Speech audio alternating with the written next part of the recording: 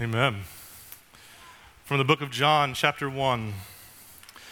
In the beginning, the Word already existed. The Word was with God, and the Word was God.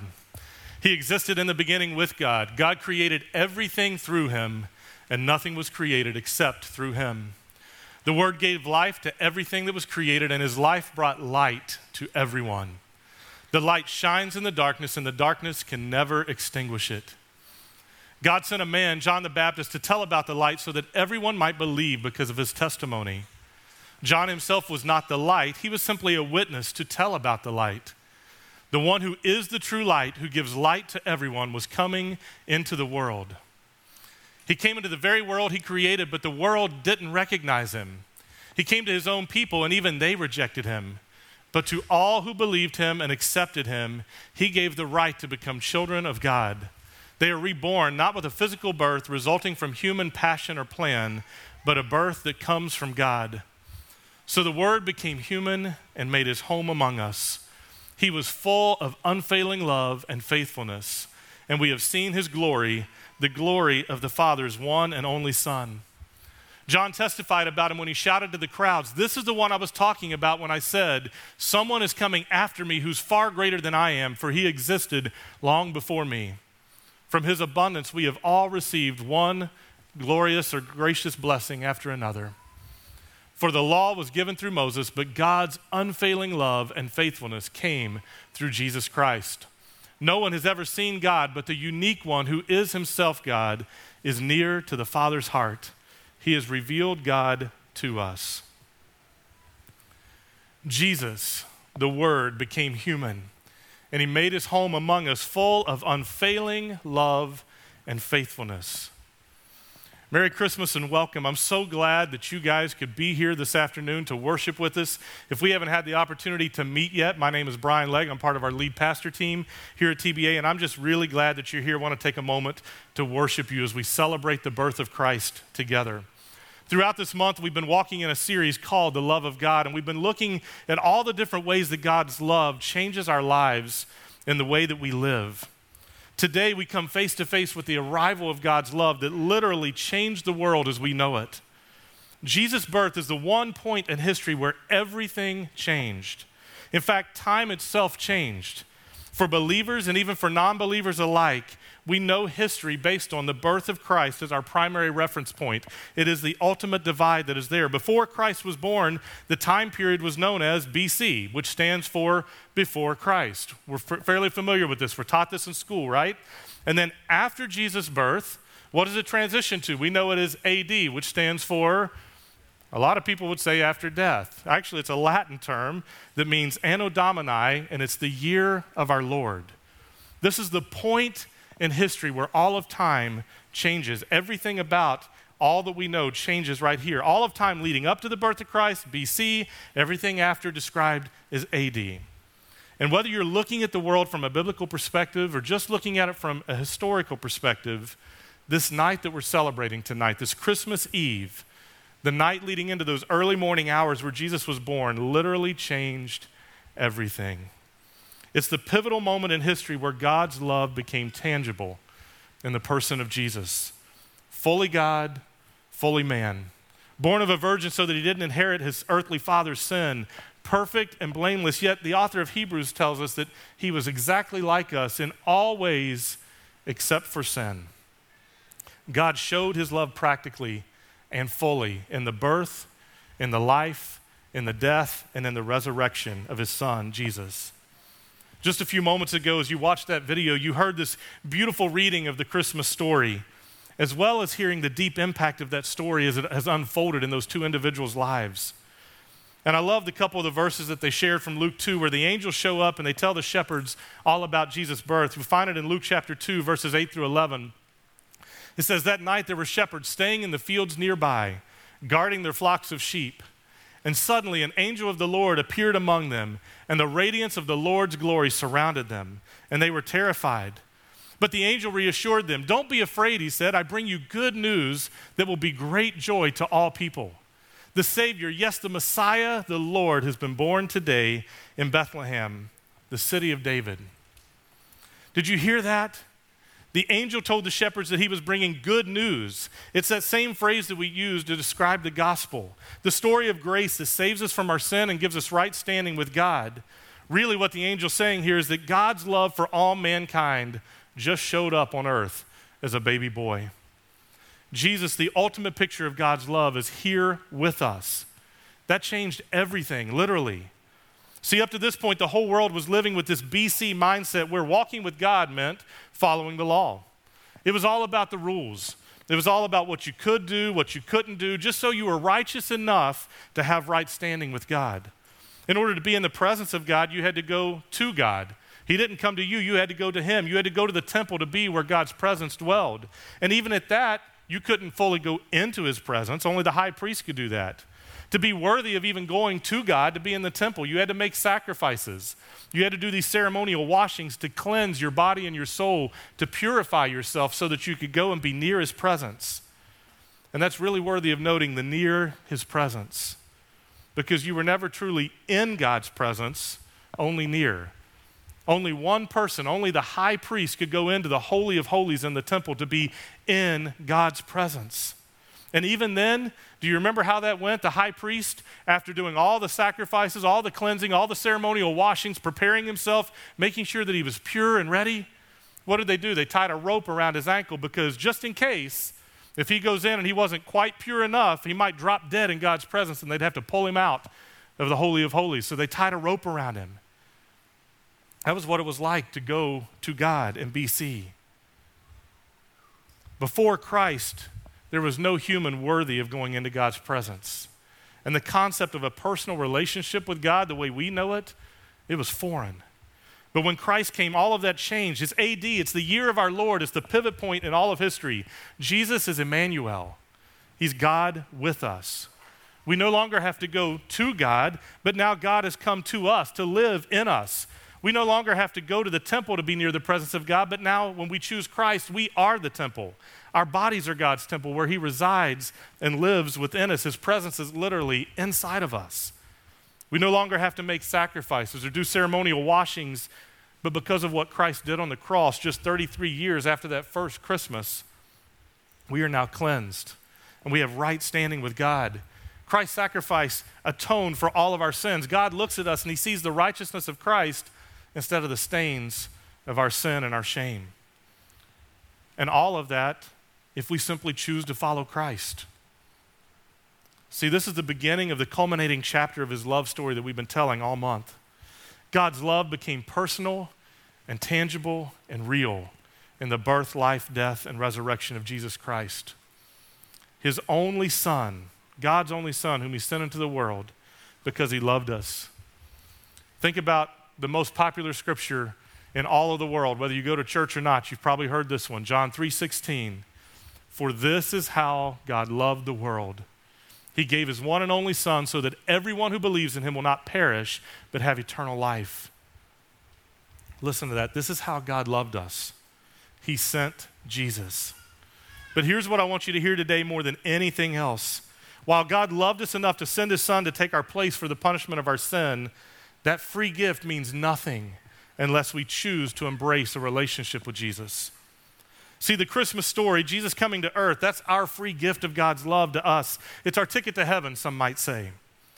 But that's only if we choose him, only if we walk in relationship with Jesus. In fact, Jesus said it this way in John chapter 17, verse 3, and this is the way to have eternal life, to know you, the only true God, and Jesus Christ, the one who sent you to earth, who you sent to earth.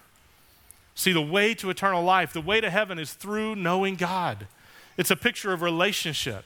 And I think love is best understood in the context of relationship. And this is really the sticking point of the gospel for me. See, we often say that coming to Christ is as simple as believing in him, and that is true, but it's so much more than that too. Because the type of belief that the Bible teaches that gives us right standing is a belief that's all in. It's a belief that has complete trust. It's a relational belief. We're staking our very life on it. Jesus says the way to eternal life is to know God. But that's not just a head knowledge that he's referring to. As he talks about knowing God, it's a relational understanding. In fact, it's interesting. The same word that's used when Jesus says that is the word that's used a lot of other places to talk about a very specific and intimate understanding of something or someone.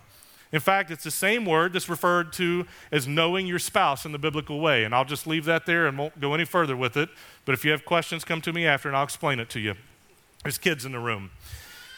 Anyway, we need to be walking in a deep and an intimate relationship with Jesus.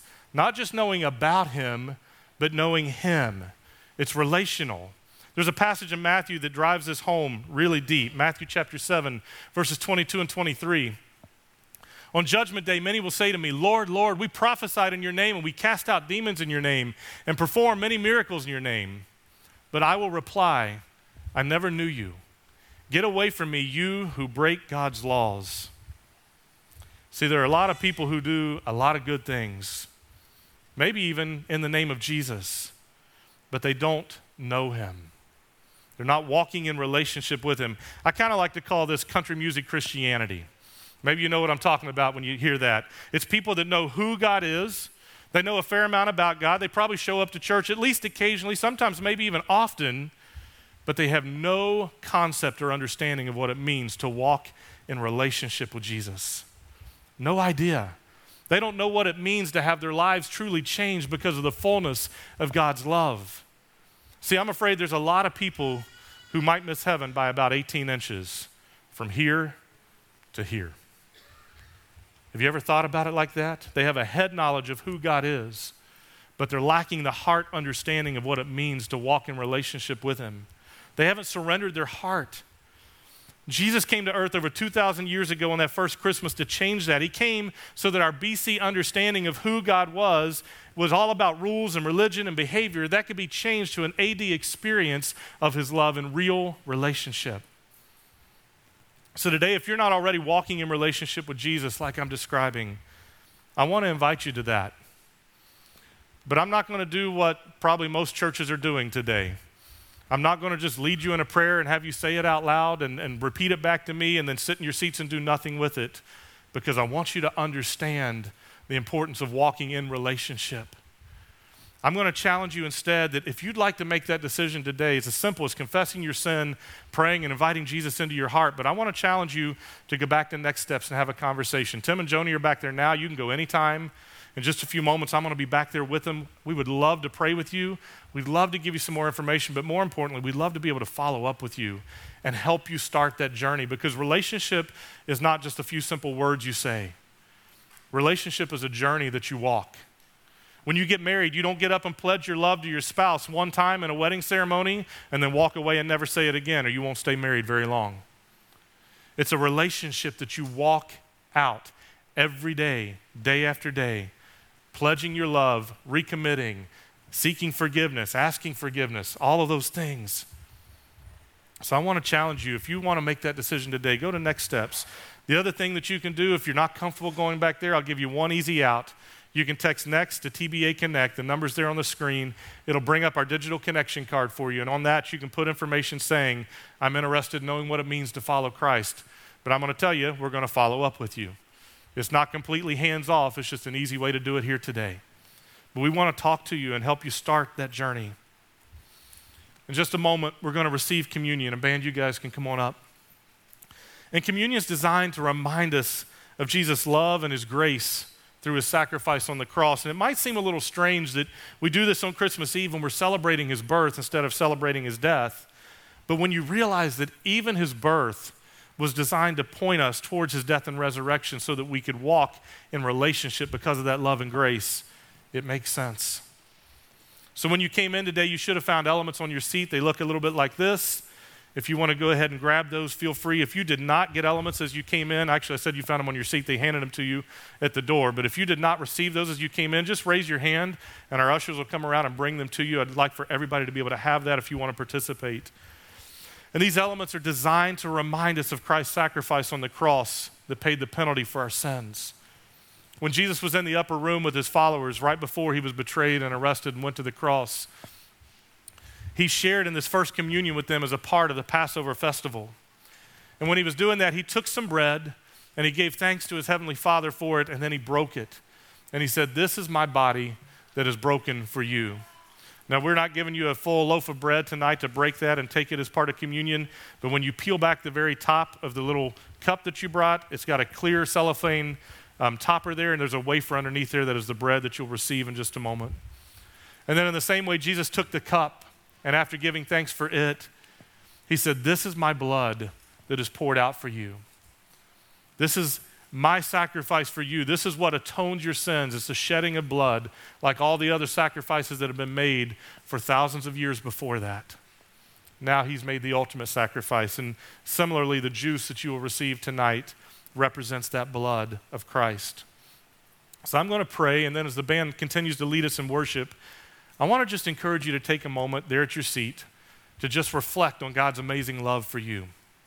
Maybe you need a few minutes before you receive communion just to spend some time in prayer and reflect on that. Maybe you're ready now, that's okay.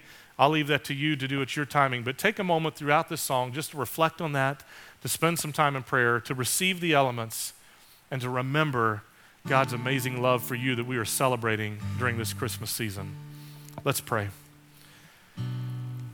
God, we just thank you that we have the ability to come and celebrate in this Christmas season.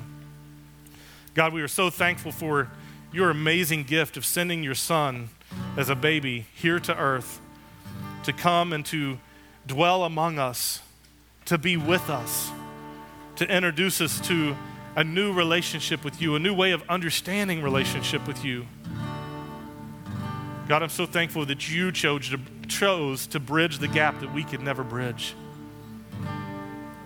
We could never be good enough. We could never make the right decisions to come to you and to be in right standing with you, but you sent your son to die in our place, to take the penalty that we deserved so that we can stand before you pure and clean and holy because we are covered by the blood of Christ.